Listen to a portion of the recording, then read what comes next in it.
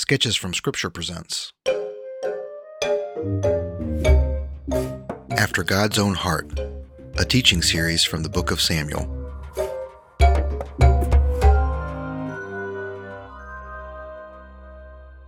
At the end of the book of Judges, the author writes, "In those days there was no king in Israel.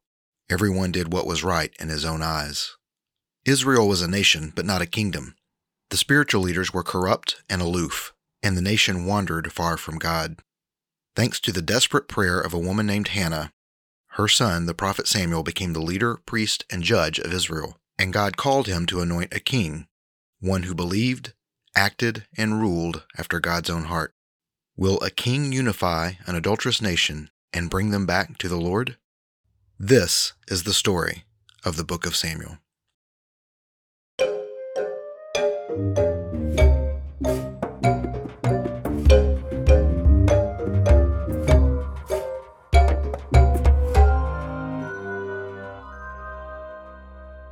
Why do bad things happen to good people? This is a question that everyone asks at some point in their life. Everyone asks at some point in their walk of faith. Everyone asks this. Why do bad things happen to good people? Well, those of you that have been here since the Genesis series know that one of the things that we learn in the early chapters of Genesis, before we settle in on the character of Abraham, we go story after story from just sort of every possible angle. And what we learn from the story of Genesis is, plot twist, there are no good people. That every human is evil from their youth. So the very question, why do bad things happen to good people, is not really worth discussing unless you want to talk about the cross of Christ. But if you're talking about just people in general, it's not even worth discussing because Scripture tells us, there are no good people. Yes, we're made in the image of God, and we are capable of good. In fact, we're capable of great good. We're capable of magnificent, magnanimous good. We're capable of it because we're made in the image of God. But we're also, in our human nature, we're selfish, we're prone to sin, and we have to choose between the two.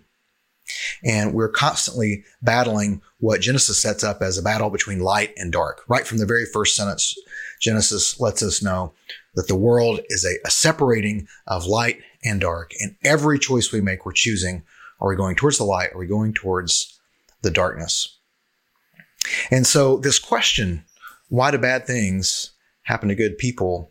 It gets at the heart of a lot of us because many of us feel like we're trying, for the most part, to kind of follow the light and to do good things and to hold on to the good things. And even people who don't follow God typically are trying to follow some kind of morality in their life. They're trying to treat other people well. They're trying to take care of their families, things that we would consider to be good. Most people are kind enough to strangers, and a lot of people give to different things. And yet all of us have these darker sides. All of us have sin. All of us have these things that could tear our lives apart if we let it take root. Paul says that we were enemies of God. Every single one of us, enemies of God. Not just not pulling our fair share, not just not quite good enough, not just we need a little boost. We were enemies of God. We were fighting against him because of the choices we were making in our lives and the things that we have going on, things we're hiding, those sorts of things. And so there's a sentiment there in that question, why do bad things happen to good people, where we at least recognize that there are good things and there are bad things. Anyone who asks that question almost immediately, whether they realize it or not, acknowledge that there is a God. People would ask Ravi Zacharias, is XYZ thing a sin?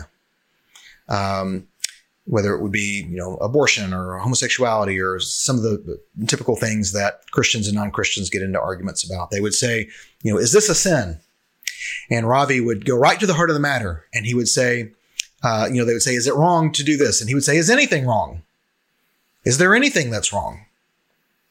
Because if there is even one thing that's wrong, that means that there is a moral law. That means there's a moral law that says These things are right and these things are wrong. C.S. Lewis addresses this in Mere Christianity when he talks about the word ought. When someone cuts in front of you in line, you think they ought not to have done that. Well, why ought they not have done that? Where does that ought come from? And he talks about how cultures throughout time have had lots of different ideas about marriage and sexuality, but no culture believes that you can just marry whoever you want and take whoever you want. Lots of cultures have had different ideas about violence and death, but even a cannibalistic culture has rules about their cannibalism. Some only sort of eat their own tribe, and others eat people only from outside their tribe. But they have rules. They have oughts and ought nots, even in this crazy extreme of a situation like that. And C.S. Lewis sort of begins from the general sense of ought that we all have, believers or not, and works from there toward Scripture, toward the God of Scripture, rather than beginning with Scripture and teaching out from it to people who don't believe the Scripture anyway. It's a very ingenious book. I recommend checking it out. Mere Christianity by C.S. Lewis. So Ravi and C.S. Lewis, they are getting at the heart of the matter. If anything is right or wrong, it's almost immediately a proof for the existence of God. As Ravi says, if there is a right and wrong, then there is a moral law. And if there is a moral law, then there is a moral law giver. That moral law must come from somewhere. Even in our own Constitution, we talk about nature and nature's God and the Declaration of Independence and these kinds of things. Jefferson wrote about it a lot. Jefferson had some complicated ideas about God and about Scripture, but it's hard to escape when you're talking about justice, when you're talking about things that ought to be done and ought not be done. It's very hard to escape that something somewhere must have given this moral law, that a moral law does exist, and therefore there is a moral law giver. And so as we go through that book of Genesis, we look and see if no one is good and there is this moral law giver, then what can be done? And that's the beauty of the book of Genesis, is that we find out that the God that created the moral law also created forgiveness and allowed us to be able to reconcile with each other and with God and no longer be enemies of God. That's the gospel. That's the good news, that Jesus came to reconcile all things to himself. Scripture that I have in God Rest You Merry Gentlemen, which is my first novel, my debut novel. In the opening pages, there's a scripture from Colossians about how Christ reconciled all things to himself through his blood on the cross. And so when we ask this question, why do bad things happen to good people? We must understand that it's just a misnomer of a question, that this question is not going to get us anywhere because it's flawed from the outset. So what does this have to do with 2 Samuel chapter 7? Well, we just looked in 2 Samuel chapter 6 that David has brought the Ark of the Covenant to Jerusalem. And now he's made Jerusalem his home. And he has established Jerusalem as the kingdom of the nation of Israel. David has finally taken his rightful place as first the kingdom of Judah and now kingdom of all of Israel. Some politics later after Saul's death and so a little bit of civil war. And so now David is not only the king of Judah, but he has now brought home the Ark of the Covenant, the thing that left the symbol of God, God's seat, God's place in the heart of Israel, that left in 1 Samuel chapter 4. Didn't leave. It was evicted. He was thrown out. God was thrown out of the nation through war in 1 Samuel chapter 4 by the evil sons of Eli, Hophni, and Phinehas. And now here in 2 Samuel chapter 6, the Ark of the Covenant has returned. And first, it was a military celebration, and they were not giving proper respect, proper reverence to the Ark and to the God who sits upon it. And it resulted in the death of a man named Uzzah, who seemingly well-meaning reached out and touched the Ark, which as a matter of holiness is forbidden. You can't touch it. And what we see is the next time they come to bring the ark into Jerusalem, everything is done properly. It is carried by men. It's not on a cart. It is done with holiness and reverence. David is not entering as a king, but rather he is naked except for the linen ephod. And he's just wearing this thin piece of linen to show that he is a servant, just like little boy Samuel wearing his little robes that his mother made him back in 1 Samuel chapter 2, 3. We see David entering Jerusalem as a servant of the ark, and rather than the ark being a trophy of David the king. It's a complete mind shift. It's a complete turnaround in David's way of thinking. Now, the series is called After God's Own Heart, and we know that David is called a man after God's own heart. And what we saw as we compared Saul and David is that Saul feared everything but the Lord. David feared nothing but the Lord. David always feared the Lord. And it doesn't mean that he was afraid and terrified of him, although there is an actual afraid fear that should come with being in the hands of a God who wants justice, knowing that you are his enemy. But he knows that God is a God of love, that God is a God of steadfast love, that he is patient, he's long-suffering, that he is slow to anger and abounding in steadfast love. Remember, this is his definition of himself to Moses, the Lord's definition of himself to Moses. And David knows this. David knows God's heart. God sees David with his heart, and David sees God with his heart also. And so what we have in 2 Samuel 7 now is a man who has experienced the best life, the best moment in life that a human being could ever possibly experience in the universe. He is the first foundational king of the nation, of the people of God. It is a time of peace. He's conquered his enemies. He's conquered the internal strife. He has established a home, and he's brought the ark. God is now back in the presence of the people.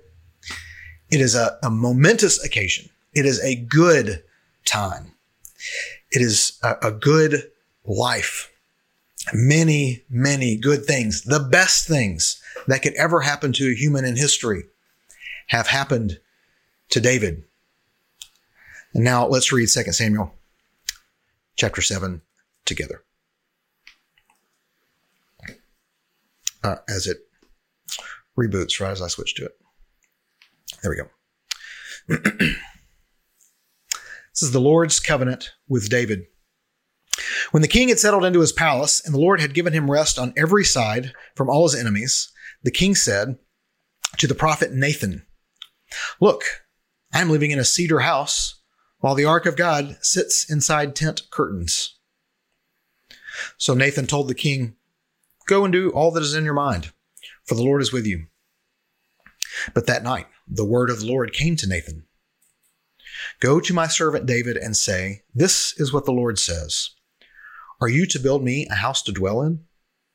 From the time I brought the Israelites out of Egypt until today, I have not dwelt in a house.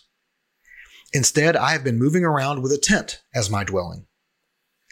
In all my journeys with all the Israelites, have I ever spoken a word to one of the tribal leaders of Israel, whom I commanded to shepherd my people Israel, asking, 'Why haven't you built me a house of cedar?' So now this is what you are to say to my servant David. This is what the Lord of armies says. I took you from the pasture, from tending the flock, to be ruler over my people Israel. I have been with you wherever you have gone, and I have destroyed all your enemies before you. I will make a great name for you, like that of the greatest on the earth. I will designate a place for my people Israel and plant them, so that they may live there and not be disturbed again. Evildoers will not continue to oppress them as they have done, ever since the day I ordered judges to be over my people Israel. I will give you rest from all your enemies. The Lord declares to you, the Lord himself will make a house for you. When your time comes and you rest with your ancestors, I will raise up after you your descendant, who will come from your body, and I will establish his kingdom. He is the one who will build a house for my name, and I will establish the throne of his kingdom forever. I will be his father, and he will be my son. When he does wrong, I will discipline him with a rod of men and blows from mortals. But my faithful love will never leave him, as it did when I removed it from Saul, whom I removed from before you. Your house and kingdom will endure before me forever, and your throne will be established forever. Nathan reported all these words and this entire vision to David. So let's stop there for just a second. Once again, you have a human being in the best possible situation that any person could be in all of human history. And he sees that he's living in a house and God's living in a tent, and he says, that's not right. What an amazing heart David has to know it's not right that I live in a house and God lives in a tent. God commanded the tabernacle to be built. God asked for the tent. He never asked for a house. But it's from David's heart that he wants to build a house for the Lord because he knows the Lord should be in a better place than me. And so what the Lord says to the prophet Nathan is, David, you want to build me a house? I got news for you. I'm going to build you a house. You think you came and got me from Kiriath Jearim? I took you out of the pasture. I made you the shepherd of these people. It's a really beautiful moment. It's a really beautiful thing that David wants to do. And it's a beautiful prophecy that Nathan brings to David. Once again, just looking at prophecy, I just want you to see that the Lord is not communicating directly with David here, but instead is coming through the voice of a prophet. And the prophecy that shows up to Nathan is not for Nathan, and it's not from Nathan. It's from the Lord, and it's for David. Nathan is just the deliverer of the message. So a lot of times you'll hear people say, well, God told me I should do this. And maybe God did tell them that. And you have to kind of take those on a case-by-case basis, I guess. But especially from this point forward in Scripture, what you're going to see from prophets is the Lord giving the prophet a message for someone else. And here you see the selfless act of Nathan, who believes in David and can see the Lord's favor. In fact, at first, Nathan says, yeah, go ahead, build a house. The Lord's with you, clearly. But that night, the Lord comes to Nathan and says, actually, I have something to say about this, Nathan. And gives him this really wonderful message. And I love the way the Lord takes David's words and David's heart and turns it right back around. This is, again, where we see that David is a man after the heart of God. And it's a beautiful storytelling thing that happens here. Anytime there's any kind of reversal like this, it's a really beautiful thing to see in the storytelling, the literature. It's just so powerful. I love it. So Nathan brings all this to David. David, again, is in the best possible place you could be in all of human history, right? Remember we asked that question at the beginning, why do bad things happen to good people? And we decided, well, actually there are no good people. So it's not really a question worth asking. We need to retool the question a little bit. Okay, if there's anything close to a good person, I mean, it's got to be the person who has been made king of God's people, shepherd of God's people, hand-selected by God. When he says to God, I want to build you a house, God says, no, I'm going to build you a house, and I'm going to establish your name forever. And I'm going to establish you as a kingdom, as a king forever. How could it be better? How could a person be in a higher place as a human being? And now let's see David's response to this as we continue reading 2 Samuel chapter 7. Then King David went in, sat in the Lord's presence, and said, who am I, Lord God? And what is my house that you have brought me thus far? What you have done so far was a little thing to you, Lord God. For you have also spoken about your servant's house in the distant future. And this is a revelation for mankind, Lord God. What more can David say to you? You know your servant, Lord God. Because of your word and according to your will, you have revealed all these great things to your servant. This is why you are great, Lord God. There is no one like you, and there is no God beside you, as all we have heard confirms. And who is like your people, Israel? God came to one nation on earth in order to redeem a people for himself, to make a name for himself, and to perform for them great and awesome acts, driving out nations and their gods before your people you redeemed for yourself from Egypt. You establish your people Israel to be your own people forever, and you, Lord, have become their God. Now, Lord God, fulfill the promise forever that you have made to your servant and his house. Do as you have promised, so that your name will be exalted forever.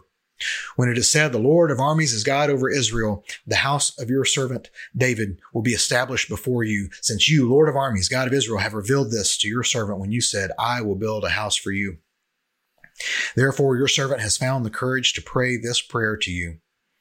Lord God, you are God. Your words are true, and you have promised this good thing to your servant.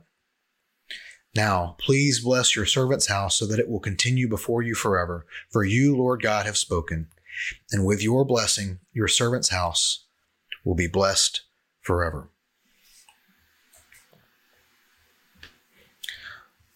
What an amazing response. So many of us in life ask, why do bad things happen to good people? Or if we're going to be really honest about it, what we really ask is, hey, I'm a good person. Why does bad stuff keep happening to me? That's normally how we ask that question, right? When the best possible thing in the history of the universe happens to David, what does he say? Why me? Who am I that you would do anything like this for me? And what is so fantastically revelatory for the whole world, especially for me and my house, it's just a little thing to you, God. But why would you even do a little thing? Why would God even do a little good thing for someone insignificant like me? Can you see now how David was a man after God's own heart? And I've been using some language here that I'm now going to amend a little bit. Now, I've said that this is the best possible thing that could happen to a human being, right? And you see, certainly in many ways, how that is true, certainly at the time. But now, after the death, burial, and resurrection of Jesus Christ, there is now a better thing that can happen to a human being. And that is to be saved by Christ, to be redeemed, to be rescued, to have Christ say, oh, this one, no, he's not an enemy. He's with me. He's not your enemy. He's with me. That is, without a doubt, the best thing that could ever happen to a human being. And it's really not unlike what happens to David. If we look at Ephesians chapter 1, if you want to turn over to Ephesians chapter 1, and we'll come back in a couple of weeks and we'll actually go through Ephesians, and that'll take maybe some time to go through, depending on how much we decide to step through that. But Ephesians is a 6-chapter letter to the church at Ephesus, and chapter 1 is really the thesis statement. So Paul writes these letters, and he has an argument that he's making to the people to whom he's speaking. So here he's writing to the church at Ephesus, a church that he was the preacher, the pastor, the elder. He was in charge in some major way of the church at Ephesus for 3 years. We read that in the book of Acts. And so he's writing to a church that he knows very well. He's writing to a church that is his home church he planted, and a church that he grew up from just a handful of believers who had not even received the Holy Spirit yet. You can go back and read all about that in the book of Acts. And so he's writing to the church at Ephesus, and he's got an argument that he's making. And chapter 1 is really the thesis statement. What's interesting about Ephesians chapter 1 is verses 3 through 14, which you see here beginning under the pericope heading. Verse 3 all the way down here to verse 14 to the other pericope heading.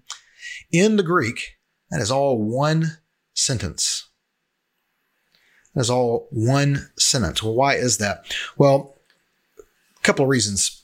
First of all, at this time, it was considered a sign that you had mastery of your thought, that you had mastery of what you were communicating. If you could go on a long sort of run-on sentence and be able to sort of keep the thread going and have it all be organized very well. And it was sort of a rhetorical device to show, I know so well what I'm talking about. I can have one sentence just go on and on and on, and it makes complete and perfect sense.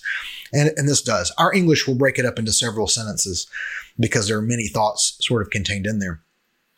But again, we're looking at Scripture in terms of sort of through the lens of literature. So we're looking at it as the Word of God, and we're looking at it that it has truth for life and that the words of salvation are contained within. But we're looking at it through the lens of literature. And so just like you learned in high school English class, if you're reading a 5-paragraph essay, what's that first paragraph have in it? Well, it's got your thesis statement.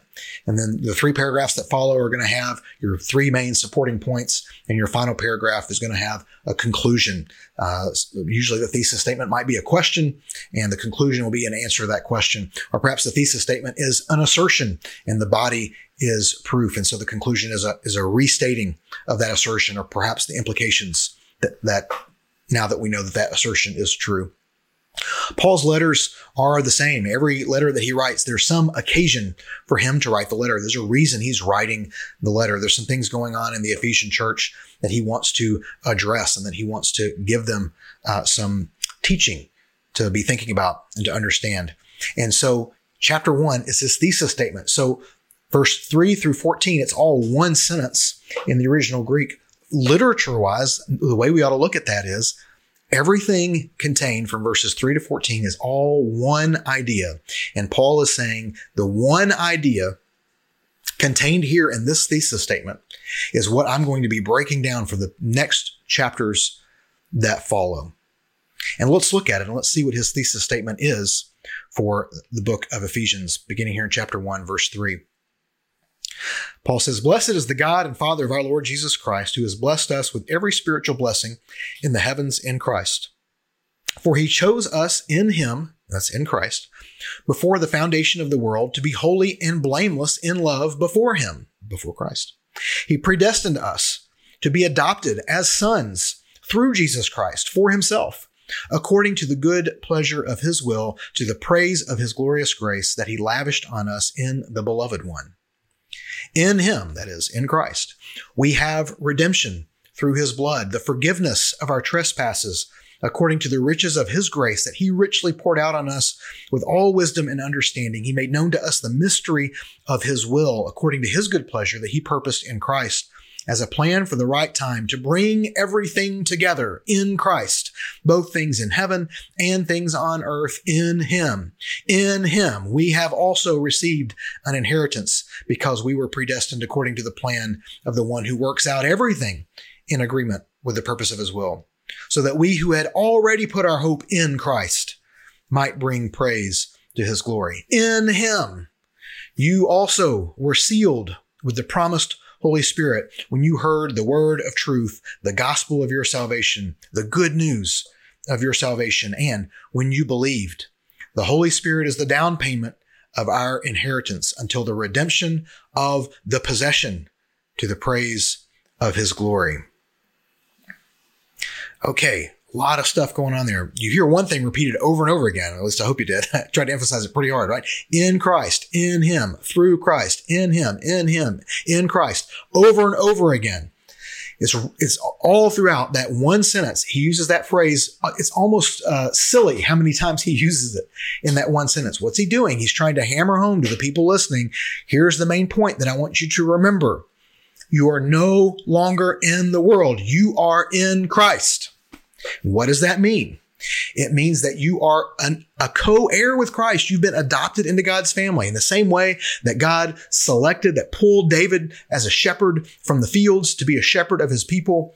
Paul is saying you have been pulled from the world to be in God's house, to be part of God's family, to be a co-heir with Christ. You get to share in the inheritance that Christ has. Everything that Christ gets because of who he is, we share in. Why? Because we are in Christ. We are in Christ. And so everything that he experiences, we now get to experience as well. We now get to have as part of our life, as part of our eternity. That's the best thing that could ever happen to a human being on planet Earth. And so you see, I hope, how this is so like what happens to David in 2 Samuel 7. David says, God, I want to build you a house. And God says, I'm going to build you a house. David, you didn't bring me home to live with you. I brought you out of the field to live with me. And that is the thesis statement of Paul's letter in Ephesians. What he says is the good news of your salvation. This idea that, hey, you didn't go out and find God. God found you. He predestined. He came out and he found you and he called you and he brought you in and he saved you by making you part of his family.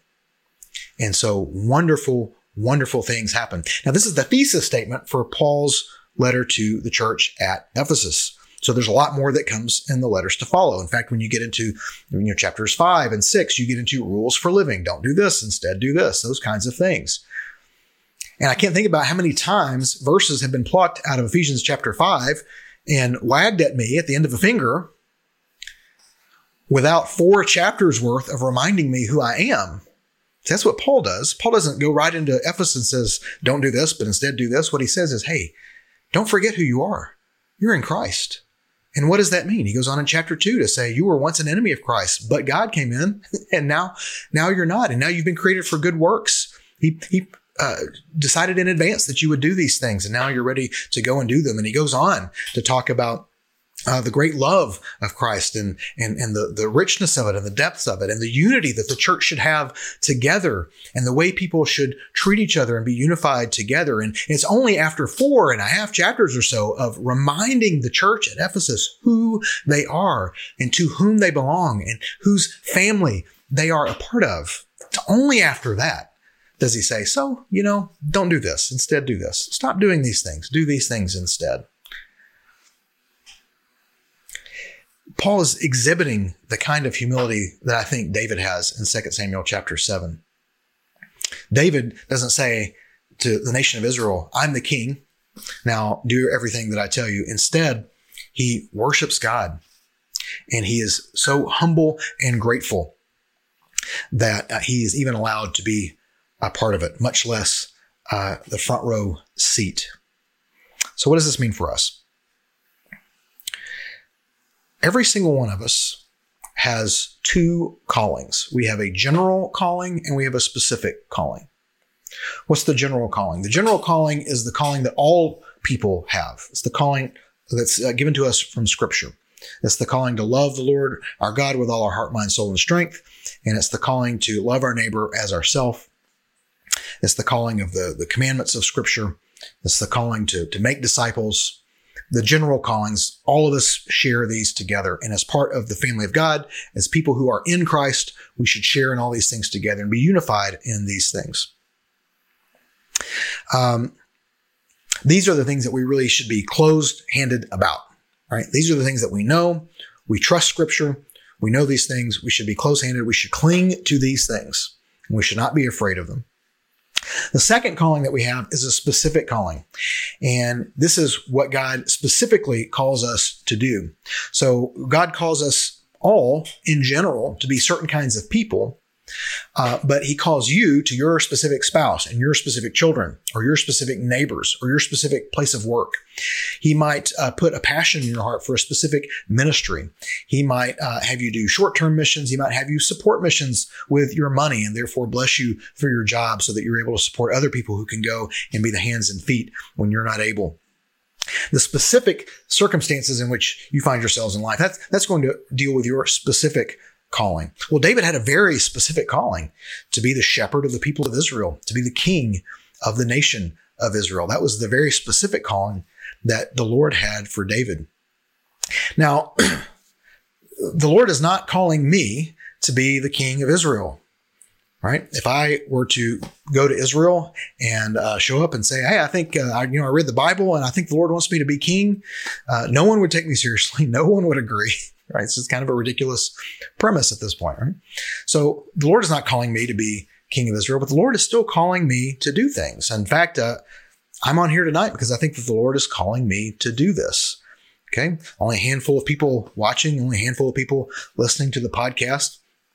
That's okay. I'm doing what I think God has asked me to do. It's not being the king of the nation of Israel, but this is the thing that God has asked me to do. And I'm trying to be obedient in doing that. So that's something that I want to cling to. Those things are harder to discern because there's no scripture that says Paul Skidmore should have a podcast on Facebook on Monday nights. But through everything that's gone on, the last few weeks, just in prayer about it this weekend, I firmly believe this is definitely something that I need to be doing, spending time on, and getting out to as many people as possible. You have the same thing. You have the general calling, and you have some specific calling in your life, whether it's just to your family or to your work. Maybe it's to your home church. Maybe it's something very specific that you've been afraid to step out and do. I would beg you to be more like David and not like Saul. Don't be afraid of the consequences of the world. Instead, cling to Scripture, cling to the Lord, and chase after his heart. Seek the Lord's heart, and he will seek your heart in return. So, with everything that's going on in the world, things are getting a little crazy. Things may get crazier before they get better. It's going to be up to Christians to remember where our first allegiance is and the things that we need to be close-handed about. I love America. So many people love America. But our first allegiance cannot be to America. We are citizens first of the kingdom of God. That has to come first. There are so many laws in America that are broken. There are so many enforcement of laws in America that are unjust. There are many great things, many just things about America. It's the best country in the world.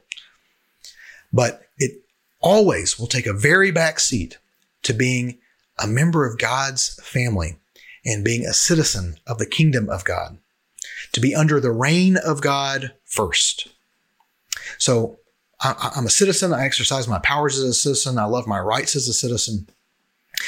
But all of that has to come under being in Christ, being a co-heir with Christ, being in God's family first. That's the thing we must be close-handed about. We must be close-handed as everything's going on around us. If our neighborhoods are on fire, if we're scared out of our minds over what's going to happen, if plagues and viruses and locusts and Saharan dust storms and whatever else is going to come in the month of July, whatever is coming, what we must hold on to is the Word of God, is the promises of God, is the love of God. It's the heart of God. Being someone who is after the heart of God doesn't just mean that our heart is like His. It means we are pursuing His heart. It means we are chasing His heart. And anything that is holding us back, we got to get rid of it. Anything that is weighing us down, that sin that so easily entangles, as Scripture says, we must let go. We must be open-handed with those things. Even things that are not sinful, if they are coming in between our commands to love our God with all our heart, mind, soul, and strength, and to love our neighbor as ourselves, we must be open-handed with them. And we must first be citizens of the kingdom. We must first be children of God. So what does that mean politically? I got to be honest, I don't know. I'm still thinking about that. I'm still figuring that out. What does that mean in this situation and that situation and this injustice and this chaos that's going on? I don't know. And I don't know that the answer for me is going to be the same as the answer for you. I can do a lot of things different in my life. I'm a single guy. I don't live in a house with women and children. And there's a lot of things that I can afford to do that somebody who's protecting a family, he's got other considerations to think about. So I don't have any specific answers on anything. But what I'm saying is let's be open-handed with a lot of those things. But the things that we must be closed-handed about, the things that we must cling to, the things that we must pursue and chase and grab onto and never let go of are the things that save. The Word of God, the love of God, the heart of God. We must be a people after God's own heart. Only then will people come to know who Christ is. And only then will they come to know His Word, His love, and His saving mercy. That's what we want. We don't want stability. We don't want security. It'd be great to have those things. But what we must want is the salvation of every soul on planet Earth. Why must we want that? Because that's what God wants. That's what's in His heart. And it's what needs to be in our heart. Sketches from Scripture is a production of Parabolos, the production company of author and filmmaker Paul Andrew Skidmore. Subscribe to this podcast and more at skidmore.substack.com.